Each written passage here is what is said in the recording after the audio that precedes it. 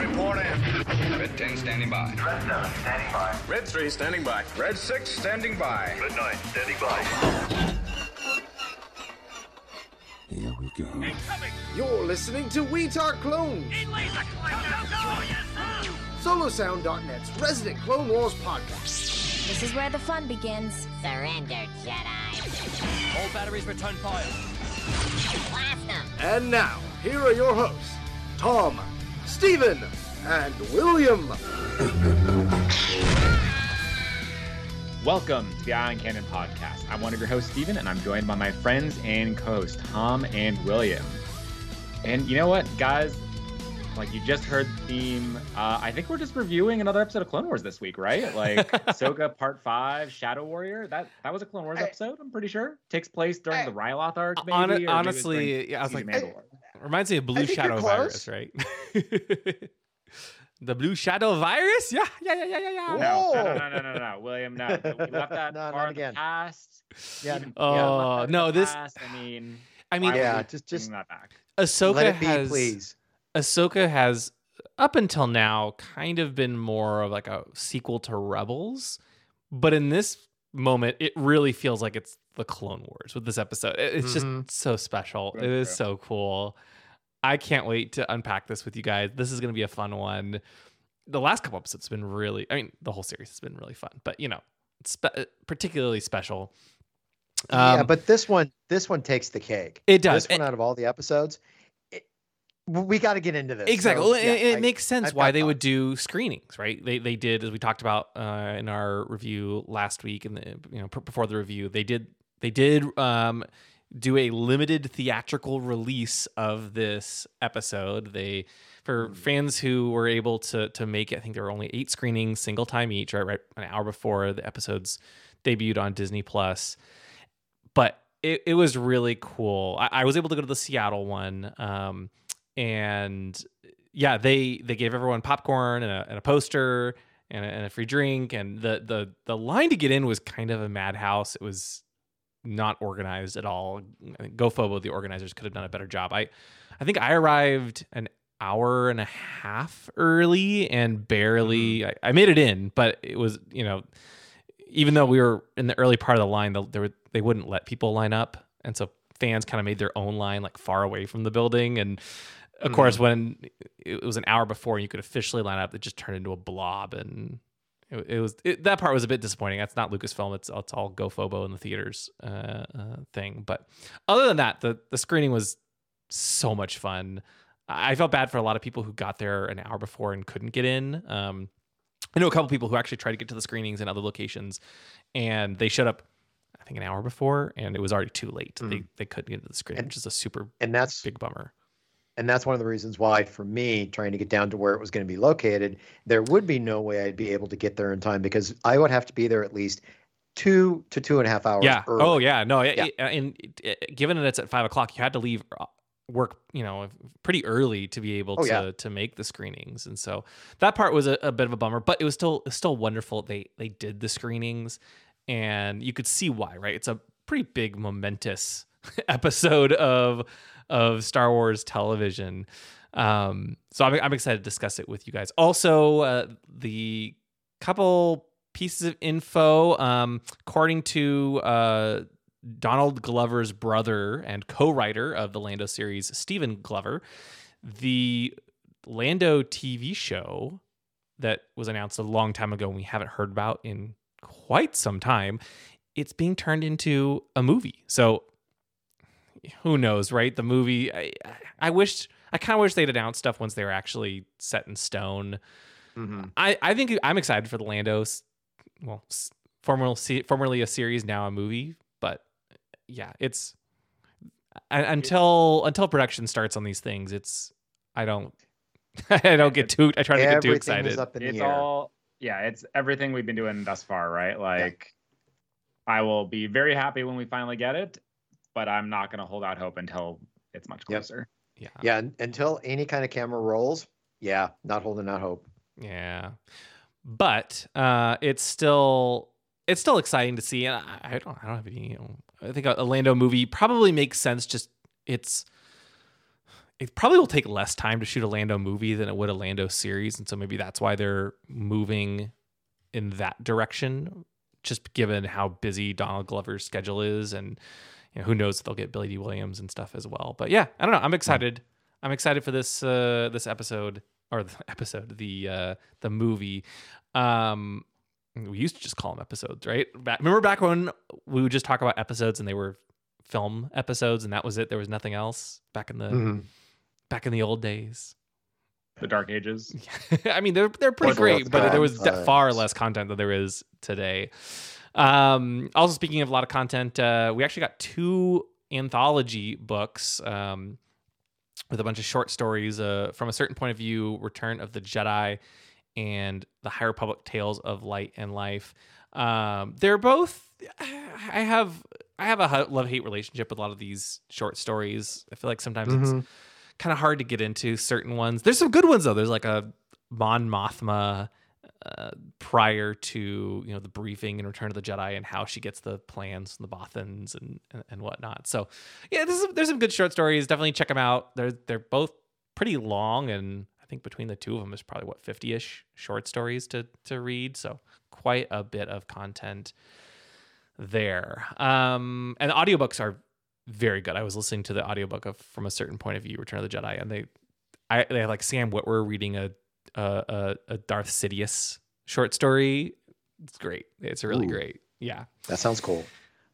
With that though, I think we need to get into the Clone Wars. I mean, Ahsoka. Oh boy. Tom. Do we ever need to get into this episode of Ahsoka Part 5 titled Shadow Warrior? This was directed by Dave Filoni and it was written by Dave Filoni himself.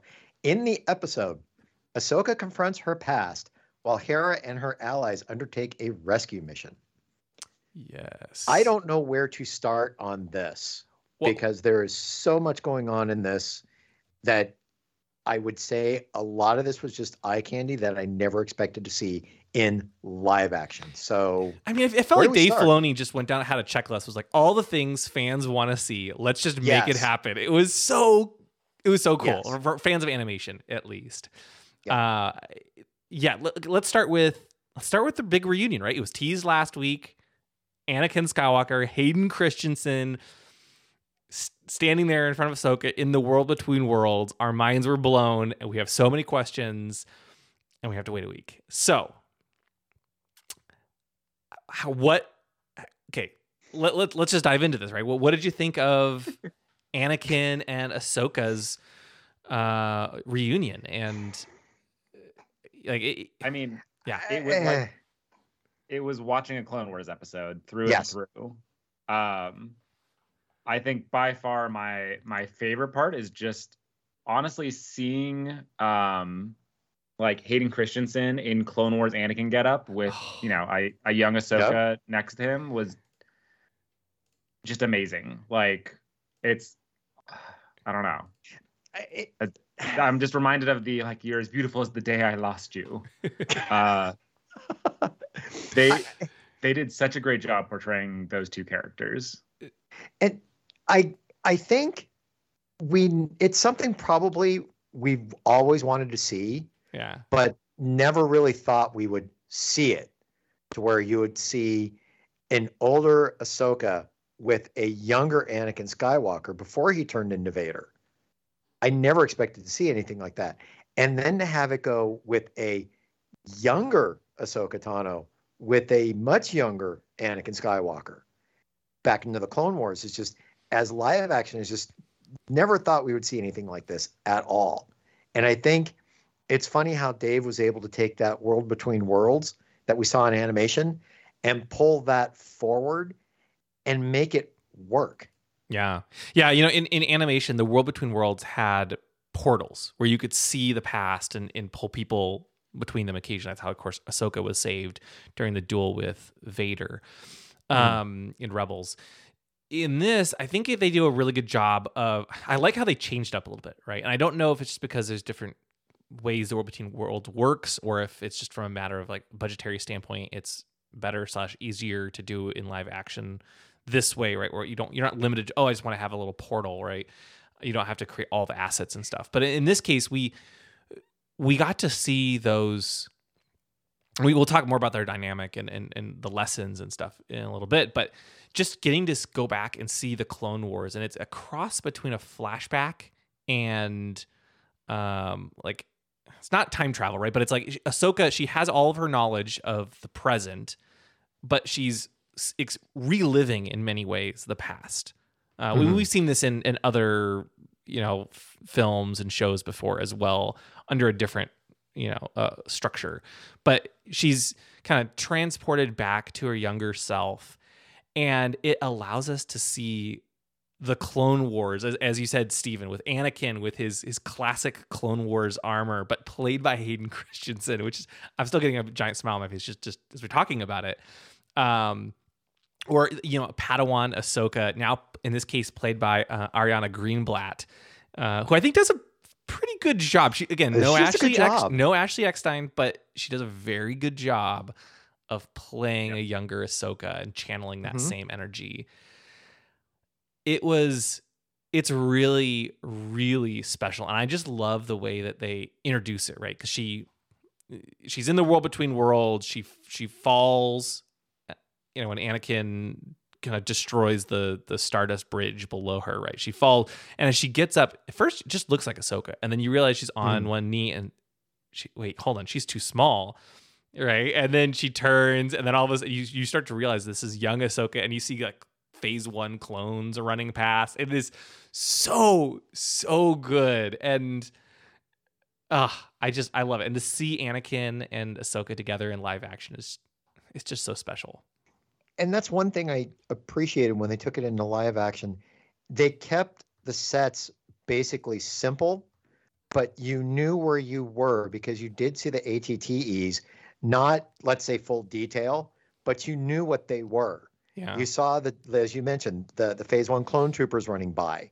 And then at one point you saw Twi'leks. Yeah, so that's got to be the Battle of Ryloth, right? From season 1?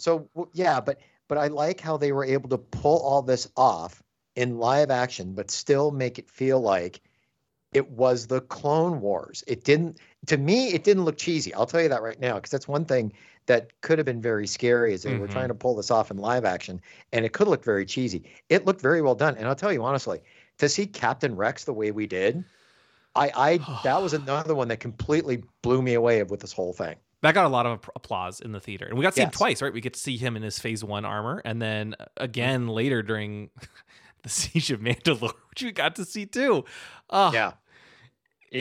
Every time, like that entire sequence, it's just that constant like pointing at the screen of like, I cannot believe we're seeing all of this. And I agree, like it, clearly the mist that surrounds them is partly a budget saving kind of thing, because hey, we don't want to animate, like we didn't see any battle droids throughout the episode, right? We know they're there. But it worked really well to like add to that kind of dream state, and the dialogue between Anakin and Ahsoka, and Anakin trying to kind of impart this lesson was phenomenal. That whole thing, the interaction between the two of them was just amazing. I didn't want to cut you off, but go ahead. No. I especially, I think, want to call out like Hayden Christensen just did such an amazing job, because in so many moments he's actually popping through like multiple timelines for Anakin. I'm like on the right word, but like we'll see him go from, cocky Anakin, episode 2 to the mentor in Clone Wars to Anakin in episode 3 who feels betrayed to Vader and back. And it's watching him work through all of those was just, they did an amazing job. Yeah. And in many ways I completely agree. It's kind of he took a lot of hate, unnecessary hate for the prequels, and between Kenobi and now Ahsoka, it's really wonderful to see fans embracing him again, and him getting a lot of the credit for the great work he did in the prequels. And of course, some of it was just due to how much story they had to tell in the prequels, right? It was a little bit compressed at times, and you could talk about the dialogue and whatnot, but like Hayden Christensen always did a great job, I thought. And in this case, we get to see him and Obi-Wan reunited in Kenobi, and now we get to see him reunited for the first time ever in live action with Ahsoka in this show. And it's just so wonderful to see him and his character kind of get the love that they deserve, and two, I feel like it really cements the importance of Ahsoka, right? In this in the saga, where for us, right, we've been watching Ahsoka for almost 20 years. Yeah, almost 20 years at this point, right? I guess 15 years. 15 years. It's just the 15th anniversary of Clone Wars. I'm jumping a little too far ahead. But for a lot of fans I've talked with, they haven't seen the Clone Wars. And so Ahsoka is still this unknown, wait, Anakin had a Padawan type of thing. And, you know, we never saw her in the movies and all that kind of stuff. And this lends, I think, a lot of legitimacy to her by seeing Hayden Christensen standing alongside Ahsoka and seeing her in the Clone Wars. And so I think it's both a special moment for fans of the series as well as an important grounding for people who haven't watched the animated series. Agreed. Yeah. And of course, you know, we get to see, right, you guys mentioned some of the things, but we get to see presumably the Battle of Ryloth. At first, for a brief moment, I thought it might be Teth from the Clone Wars movie. And then there's too many Twi'leks though, and they're the only ones we see there. So it's got to be the Battle of Ryloth, and they definitely say it's an early battle.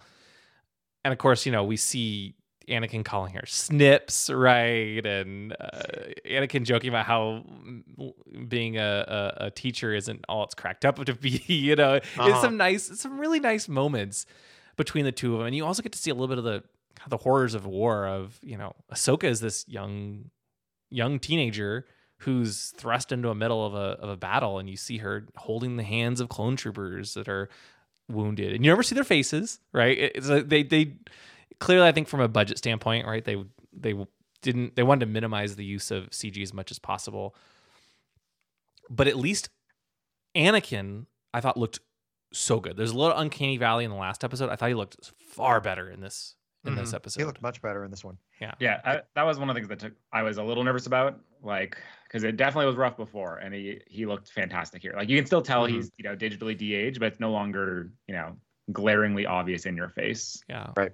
Yeah. And I think what I appreciated with this is you got to see at this point Ahsoka really starting that questioning of the Jedi Order, and are they supposed to be generals, and can she handle the deaths that are going on around her, and her questioning her ability as a leader. And I think she even brought up that, you know, she made one mistake, and here's Anakin saying, you know what, this is war, people are going to die. What, you know, basically in so many words, what are you supposed to do? I mean, you know, we have to fight at this point.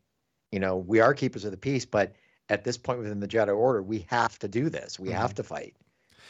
Yeah, it's I like how they brought it up too, right? Because it's something the Jedi Council talked about initially, right? Hey, we're keepers of the peace, not soldiers, and that sort of thing. And then we see them turn into soldiers, and you can, on the one hand, they kind of had to, because you know, the Separatists and, you know, Sidious's machinations behind the scenes, he forced them into it in many ways.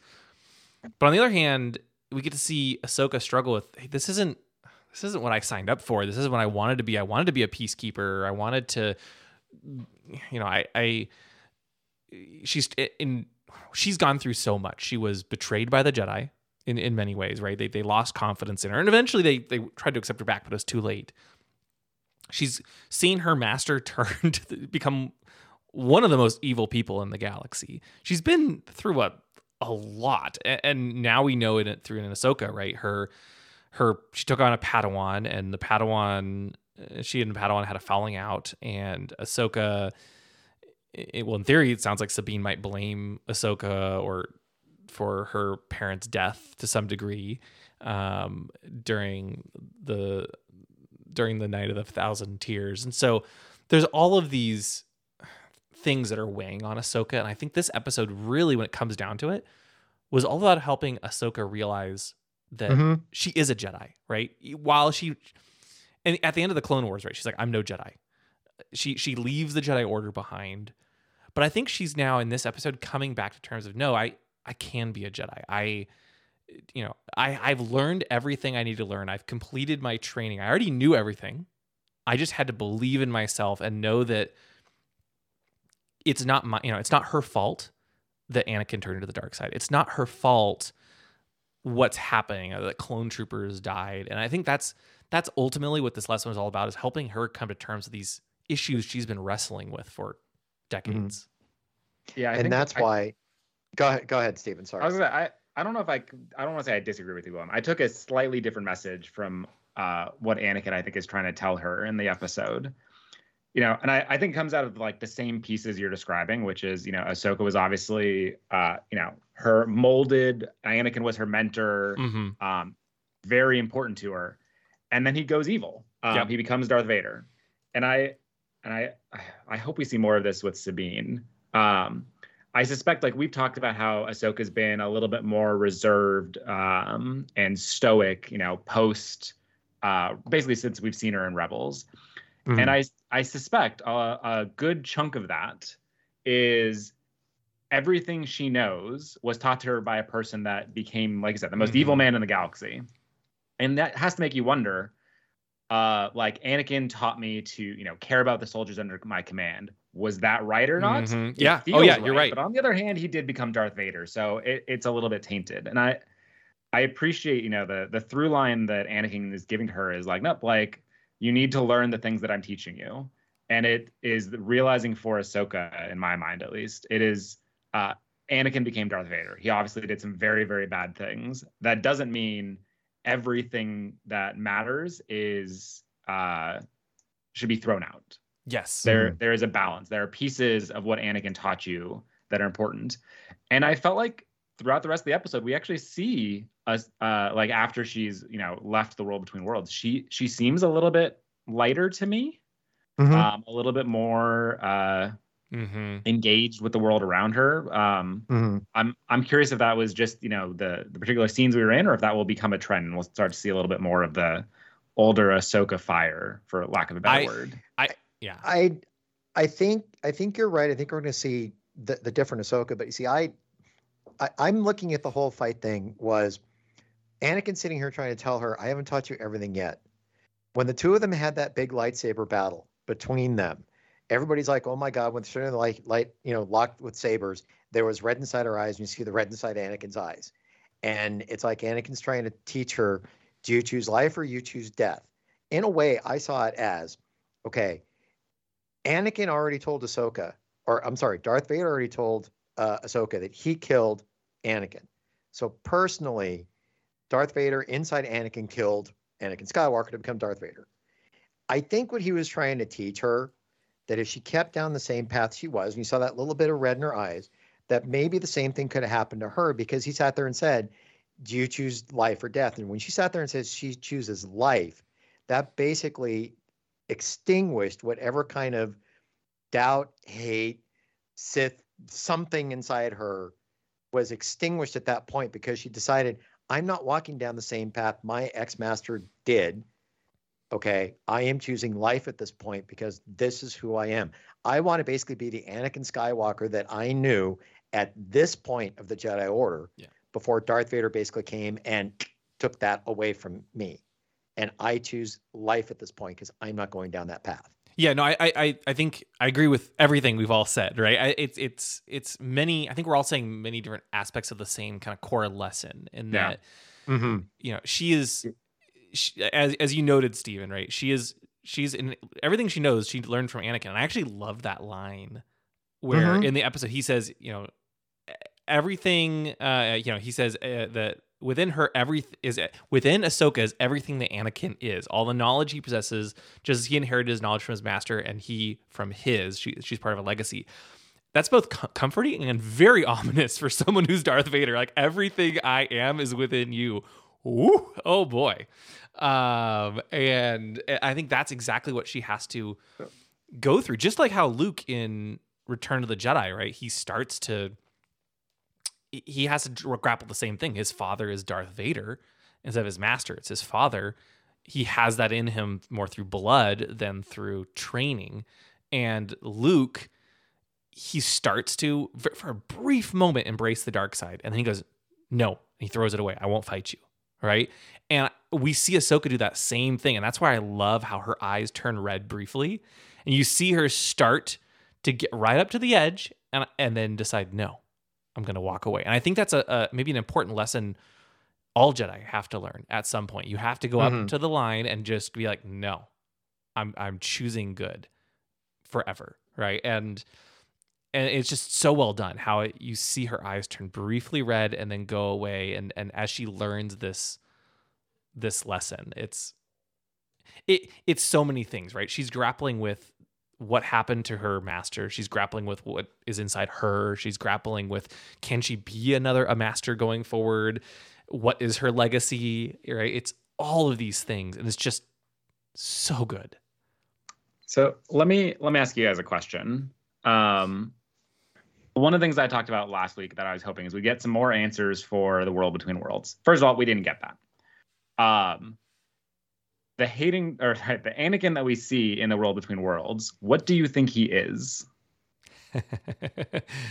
That's a great question, because I see it as it's the Anakin Skywalker up to the point to where, let's theoretically state, he leaves the Jedi Temple to go to Palpatine's office, and right before he sits here and prevents Mace Windu from striking down the Emperor. Because that's technically the good of Anakin Skywalker, the good Anakin Skywalker at that point, before he turns. Okay, because there was a very interesting line that was stated by Anakin on the Battle of Mandalore, where I believe he sits there and tells Ahsoka, I don't remember this. And to me, that's a trigger to where it's like that Anakin that was there wouldn't know about the Battle of Mandalore he'd know about it as Darth Vader. Would he though? But not. I'm actually not sure he would know that. Well, but okay, but still, I think there is a dividing line there. I think that's the Anakin that we see, is the Anakin that put it this way, that she left on the bridge of the Star Destroyer when she left to go to the Battle of Mandalore. Because he did say he doesn't remember it. Right. So I think it's safe to say that at least my theory from last week of, did Anakin enter the World Between Worlds during the Clone Wars at some point doesn't seem like it's not I don't think so. the case. So he's clearly not, Clone Wars era Anakin. Now, is he a Force ghost? Is he more like a vision, like the cave on Dagobah? I'm not 100% sure about that, right? And I think, I don't know, like maybe he is a Force ghost from, like we see him appear at the end of, Return to the Jedi, right? And maybe he is that Force ghost now. He's part of the living Force. And do all Force ghosts live in the World Between Worlds? I don't know, right? Yeah, but if that's the case, we probably would have seen Qui-Gon at that point. But maybe, right? I don't think that's the case. I think we know very little about Force ghosts. Obviously, that is right. An unstated fact, or whatever. But I suspect it is we know it's a place outside time to some degree, or that time works differently there. That kind of matches with the, become one with the Force as a whole. And I suspect I put my money on that was the Force ghost of Anakin. And the reason we don't see Qui-Gon or Obi-Wan or anyone else is because they are not needed to be there. Yep. Like, this is a message from Anakin to Ahsoka, or from the Force, or like however you want to describe it. And I think that's why we see what we do, is because that was what was needed, was exactly, Ahsoka to take this lesson from Anakin so she could, bring it into the, her mission or the rest of her life. Well said, Stephen. I think that is the case. It's possible he's not even Anakin, just like a manifestation of the Force in some way. But I think it's probably more nitpicking at this point. And I think he actually is a Force ghost, right? He knows about her. He knows about the history. Like when they show up on Mandalore, and how cool is it again to see Mandalorian, like the Maul's Mandalorians, the iconic red Maul's horn. Mandalorians are cool. So cool. And it was great. And like how Ahsoka looked so much more, she was so much more capable with her lightsabers and in her, Siege of Mandalore armor at that point. Everything was, I could just gush about the Siege of Mandalore for a while.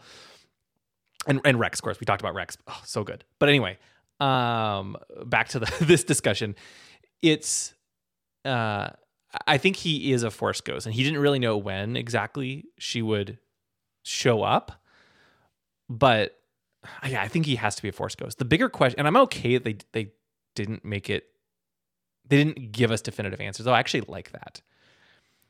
One of the big questions in my mind, though, is, do you think Ahsoka was physically there? Right? Because Anakin chides her about losing the fight to Baylan. It's implied that maybe she's dead or would have died, but I don't know. Like, did her body physically go to the world between worlds, or is she still under the ocean and she's just like seeing this in her head? She doesn't really remember even much of the fight with Baylan's skull until later, and then Anakin says, "Oh, you remember a little bit, so that means you have a chance to live." So that implies that she died. I don't know. What do you guys think? I'm really torn. I don't think she was dead necessarily. I do think she's probably like in a trance of some kind under the water, where like a Jedi hibernation thing. Yeah, maybe. Exactly. Yeah. Like, clearly she's on the cusp of it. She's been brought to the world between worlds to, make this decision or be influenced by the Force, however you want to describe it. But yeah, I think she was in the water the whole time, and it was only, as she starts to awaken that she's able to be found. Which, and let's jump to that point at here. It's fascinating to see because, Hera ends up landing at the temple where Baylan and everybody were trying to get the coordinates to go to the next galaxy. It's fascinating to see Jason sit there and just go over to the edge and start listening to the waves and then hear a lightsaber battle going on. Now, as any mother, the thing that I found very funny is Hera's just like, Jason, come on, like any mother would do for a first thing when the son says, "Hey, I hear something." The mom's like, yeah, sure, you're right. Yeah. But I appreciate it. The second time around, says, no, come. And she finally sat there and took him for his word.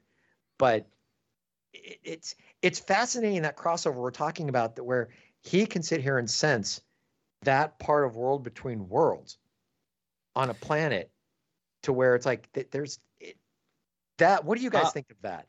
I actually don't think I don't think that's what he's sensing. I think he's sensing Ahsoka. He knows she's still out there, but he's obviously untrained and doesn't have the I don't know, the but ability.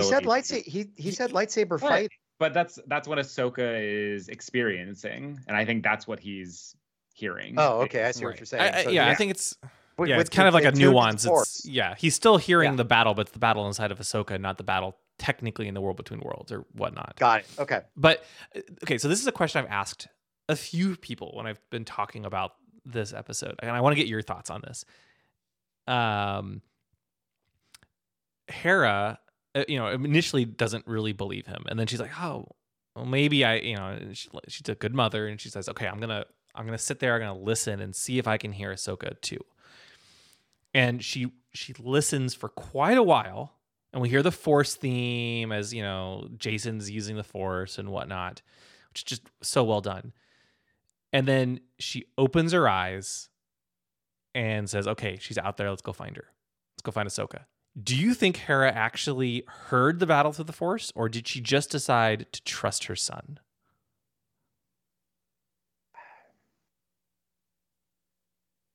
Long silence. Good question.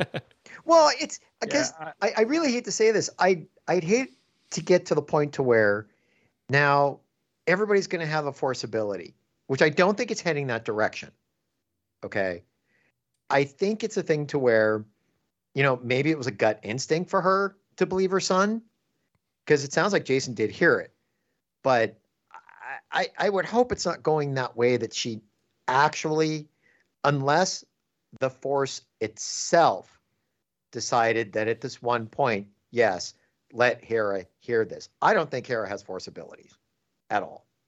Yeah, I look at it. I don't think she heard it specifically, or through her. Maybe there's a world where she's in tune with, Jason, and Jason is the one that, helps her hear it.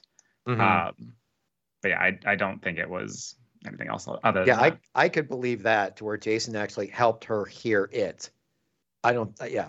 Yeah. That's been my opinion as well when I've talked to other folks about that. I've seen some people say, "Oh no, she definitely used the Force," and maybe it's possible, right? Like you said, Tom, I would kind of hope not. I just actually really like the idea that Hera, she believes in her son and his abilities so much because she knows how powerful Kanan was and that he's Kanan's son, and so of course he can use the Force, and she chooses to trust him, and I think that's a really cool moment. And so I hope that's what happened, where she just listens as hard as she can, tries to believe him, doesn't hear anything herself, and decides, doesn't matter. I know he's telling the truth. That's my own personal belief. But do you think we'll see him trained in this show? Like they've hinted at it multiple times at this point, right? Between this and a couple episodes ago where he asked to be trained, and then Jason and Huyang are even talking, and he asks for help building a lightsaber or training in the ship. I don't think we see it here, but we're definitely creating some room for it. Like if and when we ever get like a Jedi Academy series, either Luke's or Rey's, this feels like they're setting him up to be there. I agree. I think it's going to be the series. And I would put money down. I wouldn't be surprised if he's not even the main character, but if they just have set him up like there's a kid with green hair in the background and now we know who that is. It gives them room to have him be there without actually having to be there. Mm-hmm. Yeah. Or without having to focus on him, I should say. Yeah, I agree. I like how we're getting a lot of Jason in this show, though. It's fun, especially him hiding behind Chopper when Hera was checking out the place. It was very cute, and it's just really nice to see a lot more Hera and Jason. And I'm so glad we were wrong about them not being in the episode as much the rest of the season. Yeah, it's going to be interesting to see what happens, let's say, next episode, because with the Republic fleet coming there, it sounds like Hera's going to be in some pretty big trouble. But then again, I've said this every episode. I think we're done with Hera, especially this one. I felt like I don't want to say that anymore. I don't want to say that anymore because I've been wrong every single time. Okay, maybe we should say it. Then we will be wrong. With Hera, she helps Ahsoka, with the Purgo, which we'll talk about in a couple minutes. Yeah. Mm-hmm. And then wishes her, the Force be with you, and I think she says that at least. And then we're off to their galaxy, and I think my only disappointment with this episode is I was really hoping we were going to spend time in the other galaxy. We'll talk about what that means going forward. Yeah. Mm-hmm. I don't think there's time for Hera anymore. We have not seen Thrawn yet. We've not even seen the other galaxy where. And there's only 3 episodes left. Sorry? There's only 3 episodes left, and there's a whole new galaxy to see. I know. I don't think there's time. Yeah. Yeah. Then again, we've been wrong every time we've said that, so maybe not. This time, William. Oh yeah, I do agree with you though. And yeah, I maybe that's why we got so much time with them. It was nice to see them searching for Ahsoka and really trying, even when they're low on fuel. And the New Republic is very, very upset with them. And I like how Hera was like, what good is a high rank if you can't use it every once again? And even Leia, we get a Leia reference that Senator Organa is trying to buy them time, and of course she's out there, right? At around this time, so that was a surprising reference, and yet it makes complete sense. It's a nice little side note there. Sure. Yeah. What did you think though, Steven? I have a feeling what you're gonna say, but how the New Republic, right? They're not happy. They come to Cetos to bring Hera and Sabine and everyone back home because they've gone AWOL. Yep. My response is, wow, what a surprise! The New Republic continues to be incompetent. Yeah. I'm like, really? Is it that big a deal that 3 X-wing or 4 X-wings and a freighter that I'm assuming is not owned by the New Republic? I can't believe Hera would a day. Yeah, give up the Ghost and be like, no, you can own it now. No, it's her ship. I mean, not to mention they didn't cover it, but the New Republic should have been like, hey, didn't you leave with 4 ships? Why are you, or 5 ships? Why are you down to 3, to include the Ghost? Like, and my clearly something happened. Why are we not concerned about this? and my other thing is, why I can understand Hera if she's a general in the New Republic and holds a rank. I can understand them coming and getting her, getting Tiva, all that. But why Ahsoka? Why Sabine? Whoever said that they were actually part of the New Republic, especially Ahsoka? I mean, yes, you could say Fulcrum, you could say in some way, but I still don't understand why Ahsoka would sit there and they have that kind of pull over Ahsoka. I don't get it. I mean, I think it's the institutional arrogance we're seeing out of the New Republic, which is they're the top dog now, so of course they should be they're responsible or involved in everything. Which again, I don't agree with, but it's what they seem to be thinking. So I did enjoy how Captain Carson Teva was kind of assigned to just hold him off the whole time, whether it's like when he's confronting the New Republic fleet and just trying to buy time. Oh, it's classified. It was a funny sequence. I liked his character's inclusion in this episode. Also, the moment when he says they're talking about Kanan, that we finally get a name drop for Kanan, and they explain that Jason's father was a Jedi. And she's like, okay, whatever. Then just moves on. It was so good. That got some laughs in the theater as well. Let's see. So they rescue. Well, actually, before we talk about Ahsoka's rescue in the last little bit, on the note about Ahsoka and working with the New Republic, one thing I don't think we've really seen in any of the more recent shows in this timeline is how Ahsoka, like, how much do you think Ahsoka knows about Leia and Luke? And I'm trying to recall if I think she know that Luke is Anakin's son. I can't remember if we saw that because they have a moment in the.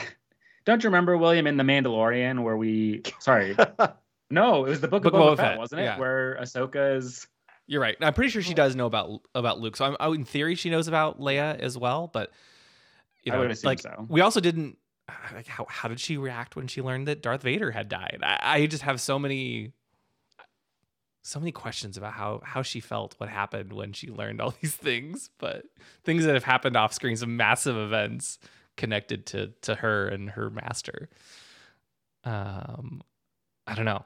Be very interested to see. I did like how Hera, actually don't even know, does Hera know about Anakin and Vader? Probably not, because most of the New Republic didn't know. Yeah, I don't think so. Right? No, most of the New Republic did not know about Leia's lineage until much later, when it was a whole controversy when it is uncovered. And so, yeah, I don't think she knows that Anakin was Vader. And so when Hu Yang's talking about Ahsoka's master, and he's saying he was intense, it was a nice little moment. And you could see she was going to ask. No idea. Right. She has no idea. And you could see she was going to ask more questions. And then Jason interrupts. But anyway, sorry. So the rescue of Ahsoka, though, I thought that it was shot beautifully, right? With the light and the ships hovering low over the water, and even the way Ahsoka whispers Anakin just sounds a lot like Padme in Revenge of the Sith. Yep. Really cool stuff. But she wakes up, and they kind of catch her up to speed on everything that's happened. Sabine's gone. The map was destroyed. And we see her use a new Force ability. The first time we've seen this Force ability on screen, at least in live action. We've seen it a little bit in, I believe we saw it in Clone Wars, right? With Quinlan Vos. But psychometry, the ability that Quinlan Vos has to touch an object and see the history and what happened. And same thing with Cal Kestis in the Jedi Fallen Order and Jedi Survivor video games. Thoughts on the inclusion of psychometry in the show? It's pretty cool, I thought. Yeah, it's neat. I mean, I'm always a fan of stuff like that showing up here. And Yeah. to expand the Force just a little bit, I have no problem with that because you don't know what exactly within Force users their abilities are. And this is just another one that comes out. I'm fine with it. Yeah, it's a rare ability, but it definitely it's we haven't seen her use it before, but I think it's important because it helps move the plot along and she doesn't have to spend a lot of time looking for evidence of Sabine, right? I think it's convenient, but I think it makes a lot of sense in this case. Same thing with the Purgle, which we talked about using the Purgle to get to the other galaxy earlier. First time we saw the Purgle in the show. But I'll be honest, last week I completely forgot. We were talking about how are they gonna get to the other galaxy? Completely forgot that they were the Purgle. And of course, that's the plan Ahsoka comes up with. And at this point, Stephen, you mentioned earlier her personality has changed. And I think to signify that, so has her outfit, right? She's now wearing the same outfit we see at the end of Rebels. They played with the timeline just a little bit, right? But she's in a lot more gray, and the cloak and everything is so cool. And she does feel a little bit lighter, not completely, but she feels like I think a small bit of a weight has lifted from her. What do you guys think? Oh, I totally agree. Yeah, I think that definitely she seems in a much lighter mood, especially when she's sitting there after she talks to the big Purgle, and she kind of raps on the windshield and tells Hu Yang, "Hey, why don't you sit here and fly into the mouth of the Purgle?" With a big smile on her face. And he's like, "Yeah, but can you get in here first?" So good. It's a very Rebels-esque moment in my mind. Yes. Yeah. Yeah, very. Yeah, and even Ezra talked a lot with the animals and Rebels, and even in Tales of the Jedi, right? We see a young Ahsoka communicate with the Kaibuk, and so she has that affinity as well. So it's nice that she talks to the Purgle and gets them to, in theory, take them to where Sabine is down the pathway to Perdia, and it's just such a cool moment. I think it's inevitable. We all knew it was going to happen, that the Purgle were going to help them get to the other galaxy. But it's so cool to see, one, her sitting. I thought that she was just going to get attached to the Purgle or something on the outside, but no, she goes inside like in Empire Strikes Back, sits in the mouth, and as they just Ahsoka and Hu Yang take off for another galaxy.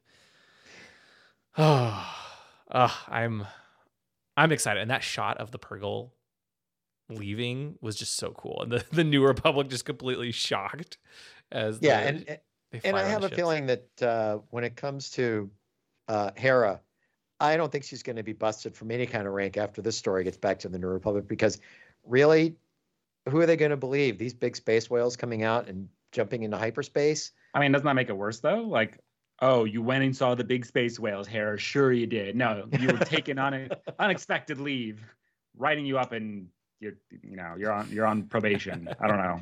Well, we may never know, because I do have a feeling we may not see her for the rest of this series. I think we'll see her at minimum at the end. So maybe she takes 2 episodes off, but I do think we'll see her. Well, maybe not. Maybe there's a cliffhanger at the end of the series. Season. There has to be a cliffhanger.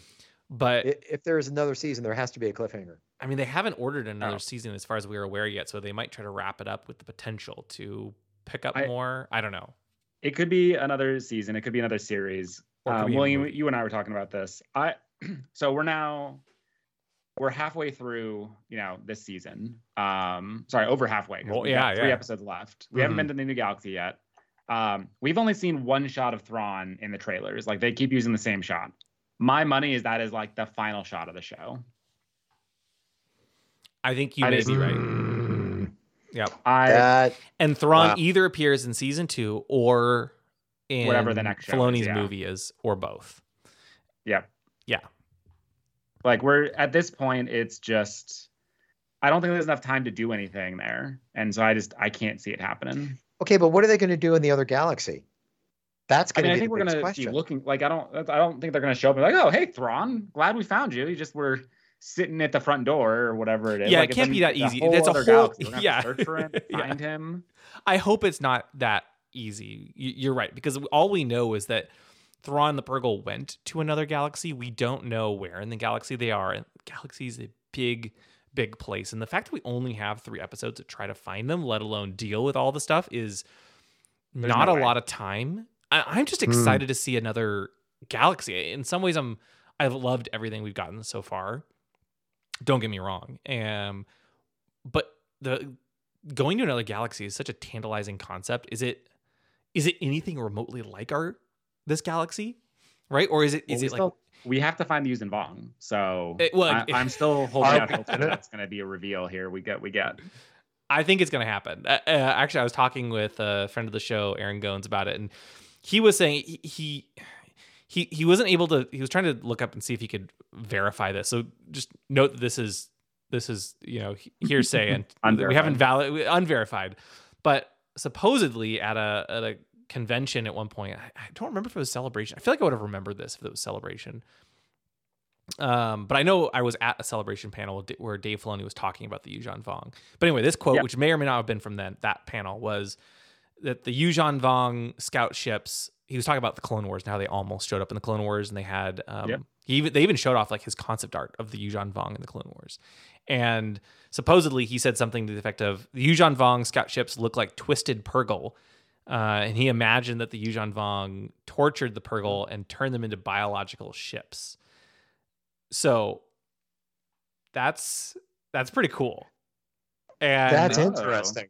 that would fit perfectly. So again, unconfirmed. I don't even know where that was from. I was just chatting with Aaron. He and I were chatting about the episode, but I had to share that and credit to him for finding that wherever it was, because really interesting speculation. And we've talked about it before, right? Hey, the Purrgil are organic. The Yuuzhan Vong ships were organic.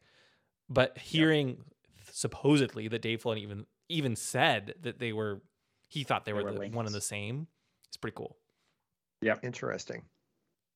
I'm excited. I like I said, I still think that's coming. We don't got a lot of time left in the season, but we'll see. Yeah, like how different is the galaxy, right?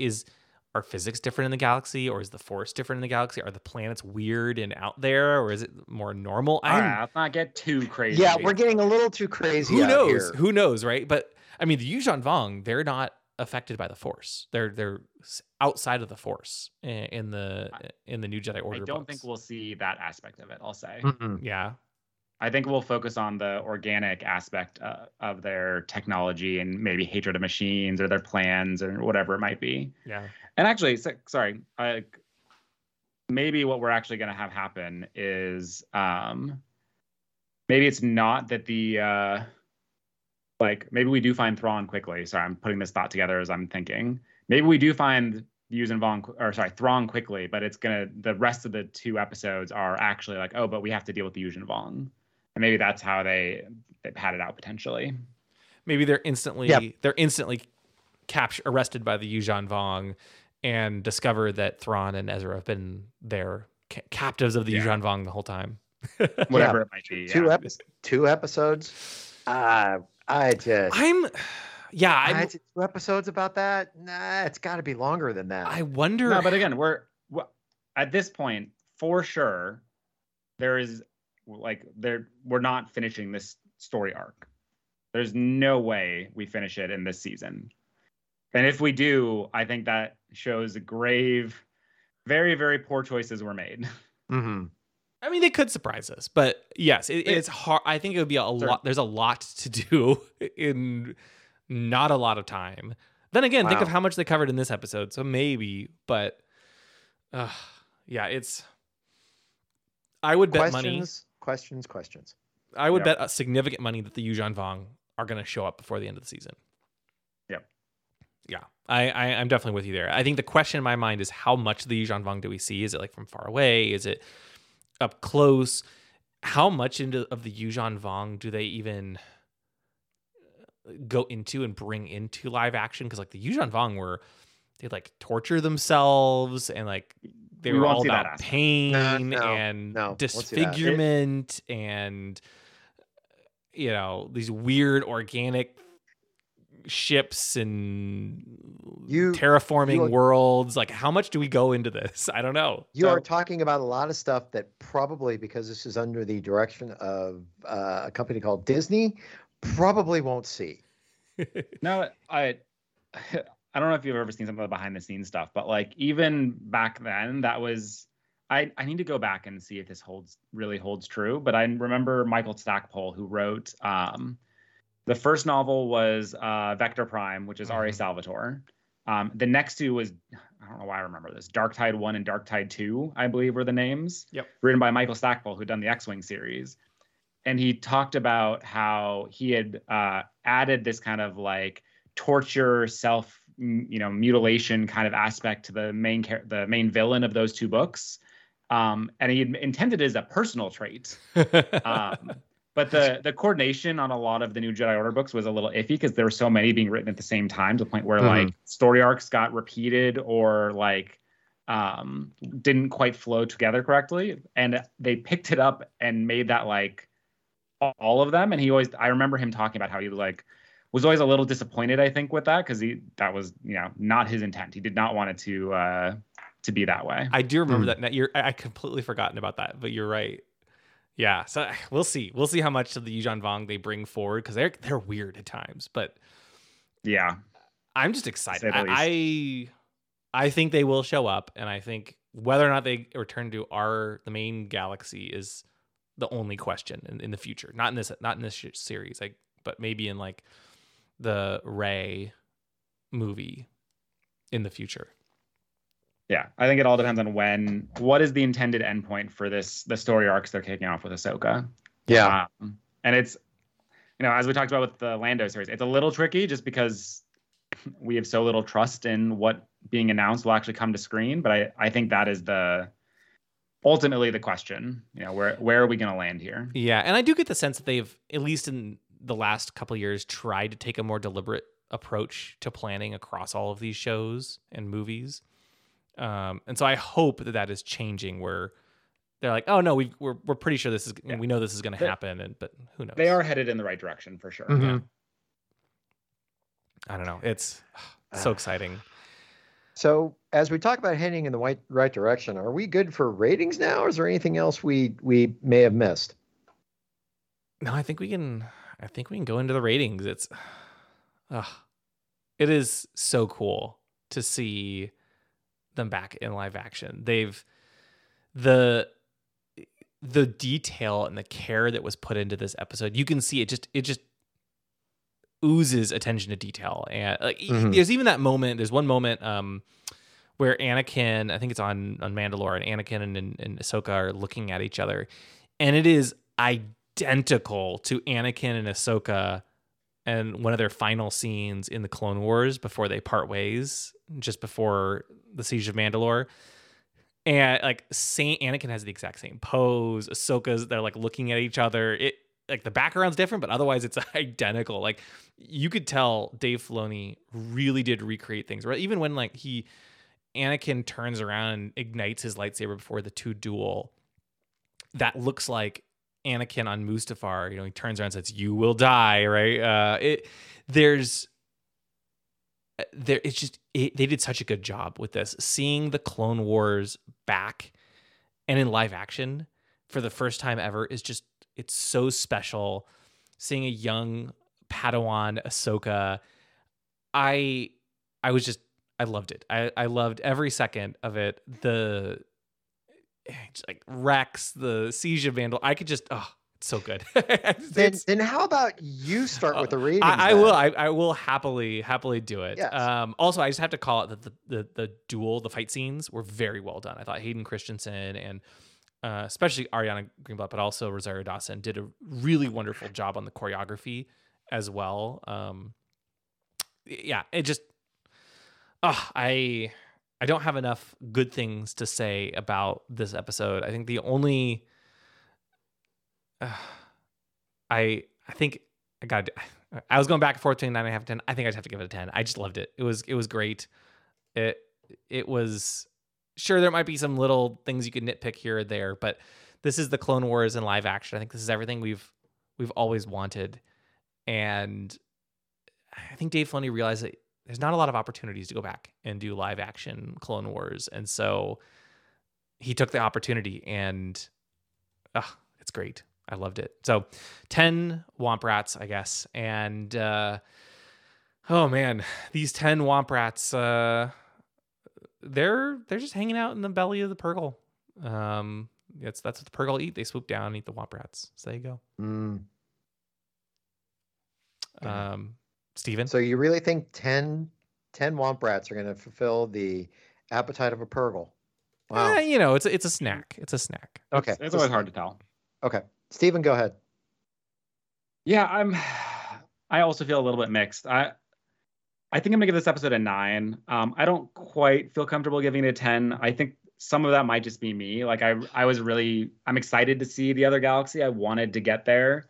And so having that delayed again there's a part of me that's like, I loved what we got here, but it almost felt like a filler episode in some ways, which is again like a weird thing to describe for what was objectively a good episode. But I think the thing that makes it for me, obviously, is having Hayden Christensen back as Anakin, having the Snips and Sky Guy interactions. It was a blast from the past, and I loved every minute of it. But I'll give it a 9 out of 10. I think that still fantastic episode, but not quite what I wanted out of it, if that makes sense. Oh, I think it's completely fair. Yeah. And then my 9 Womp Rats, I mean, we were debating what happened to Ahsoka. Was she in the world between worlds? Was she in the water? If she was in the water, how did she survive? Just turns out, if you have enough, Womp Rats that can, go up for air, come down, perform a little bit of CPR to get air into Ahsoka's lungs, you can last quite a while. So that's what my 9 Womp Rats were doing, was keeping Ahsoka alive in the water. Fascinating. Okay, well, I'm going to go next, and I'm going to split the difference. I've been going back and forth on this. Do I give it a 9, 9.5, 10? I'm going to split the difference. I'm giving the episode a 9.5. There's nothing else to say about this episode that we haven't already said. I enjoyed this episode. I saw things that I never thought I would see in live action just pop up, and it was just outstanding. So my 9.5 Womp Rats. So I've been thinking about this. So you have the world between worlds, and more than likely it could be traipsing through a lot of Force ghosts with Anakin and maybe Obi-Wan and, Qui-Gon. They're all traipsing around there. Just, somebody's got to keep the place clean to keep it like the way it is, to where if Ahsoka were to pop herself back in, or somehow Ezra pops back in again, the place has to look spick and span. So these 9.5 Womp Rats are the janitorial service for the world between worlds to keep it actually clean, because of all the traffic that happens between, universes. Quick question, Tom: are these Womp Rats, are they Force ghosts of the Womp Rats from our previous episodes? And this is what they do? Possibly. That's a good point. Never thought of it that way. I just thought they were the Womp Rats that were just somehow able to get in there. But I like the idea of having them be the Force ghosts of all. Well, with the amount of Womp Rats you've taken out through over the years, do you think they're not all janitors, though? It doesn't take that many, right? Well, yeah, there's going to have to be some mechanics to make sure that the portals work. So, but these there you go.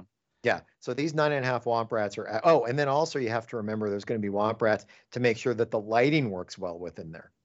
But these guys are the janitors. There you go. All right, makes sense. Yep. Well.